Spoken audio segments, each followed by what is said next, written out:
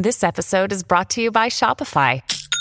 Forget the frustration of picking commerce platforms when you switch your business to Shopify, the global commerce platform that supercharges your selling wherever you sell. With Shopify, you'll harness the same intuitive features, trusted apps, and powerful analytics used by the world's leading brands. Sign up today for your $1 per month trial period at shopify.com/tech, all lowercase. That's shopify.com/tech.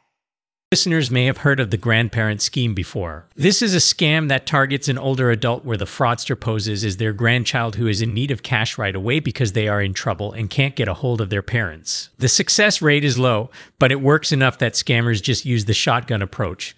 Sounds normal, everything there, right? I mean, that's the voice of our next guest, Dr. Preet Banerjee, except that it wasn't actually his voice. It was an AI-generated version of his voice. Now, here's the thing. It is hard work these days to make sure you are not getting scammed. Analyzing your emails, double-checking your phone calls, basically questioning everything to make sure it is on the up and up. And still, it's not enough because so many people lose money to sophisticated and clever scams. And now you have to add AI-generated voices like that one to all of this. It's where scammers can use these deep fake voices to impersonate close relatives of yours, maybe even beg you for money because they've been kidnapped. Yes, it happens. How do you protect yourself against this? Well, Dr. Preet Banerjee is a columnist for the Globe and Mail and a behavioral finance researcher and joins us now to talk about that. Thank you for being here. Thank you very much for having me. Okay, well, wait a minute. That voice sounded just like you. I know, it's so scary. And even scary is the fact that that clone of my voice, which I generated, took me about 5 minutes to put together after a cursory look at how to use this technology. So if I can use it, trust me, more sophisticated criminals out there are probably developing even more accurate sounding copies, and they can make it sound like your daughter or son is saying anything that they type into some text. Is this working then? Are people falling victim to this? It is working to such a surprising degree. When I published that column a week ago, I was then inundated with people who said, oh my God, this happened to my mother, or this happened to one of my patients, the exact thing that you're describing.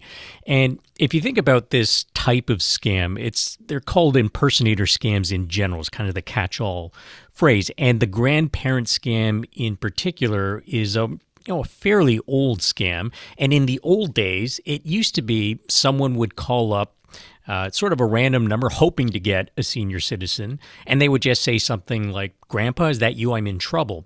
And they'd make the sound a little bit muffled like they're overseas, maybe in Mexico, and something bad has happened and they need urgent cash.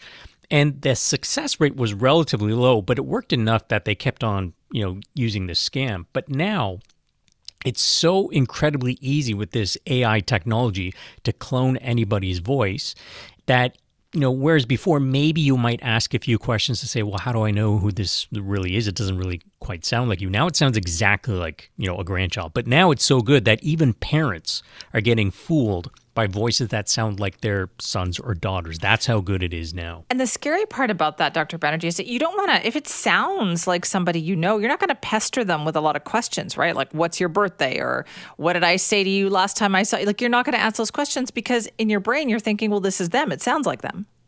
Yeah, and if we take a look at this story that happened just a few months ago, there was a woman in Arizona who had this AI voice cloning scam put on her, and it was the sound of her daughter. It was the actual sound of her daughter's voice sobbing. And imagine if you're a parent and you hear a son or a daughter sobbing, saying, I'm in trouble, these men have kidnapped me, and then a man takes the phone and starts saying, listen, if you ever want to see your daughter again, you need to wire us $1 million, which was the original demand. And once the mother said, listen, there's no way I can get $1 million, they said, fine, we'll take $50,000, but we have to pick you up in a van and you have to put a bag on your head and you have to get into this van. She was freaking out, and I think any parent would, because all rhyme or reason goes out the window if you heard the voice of a loved one in distress. Whatever common level-headed sort of response you think you would have, forget about it. So how can we protect ourselves? Well, one of the things that I think is really important is to develop an AI safe word for your family. So this actually comes from the world of old school espionage and spycraft. But, we've seen in movies time and time again, when you've got these clandestine operatives trying to verify the identity of someone they've never met before, they will come up with these odd sort of password exchange phrases like the eagle flies alone at night. And they're like, not if I have a shotgun or whatever. It's something like nonsensical phrases.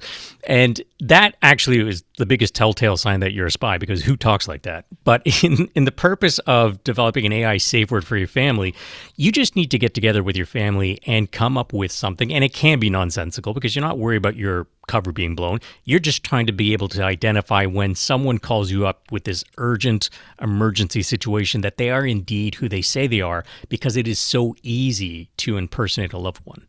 That is excellent advice. And you know what? I'm going to talk about this at home today to get this done. Dr. Banerjee, thank you so much for your time. Thank you so much for having me.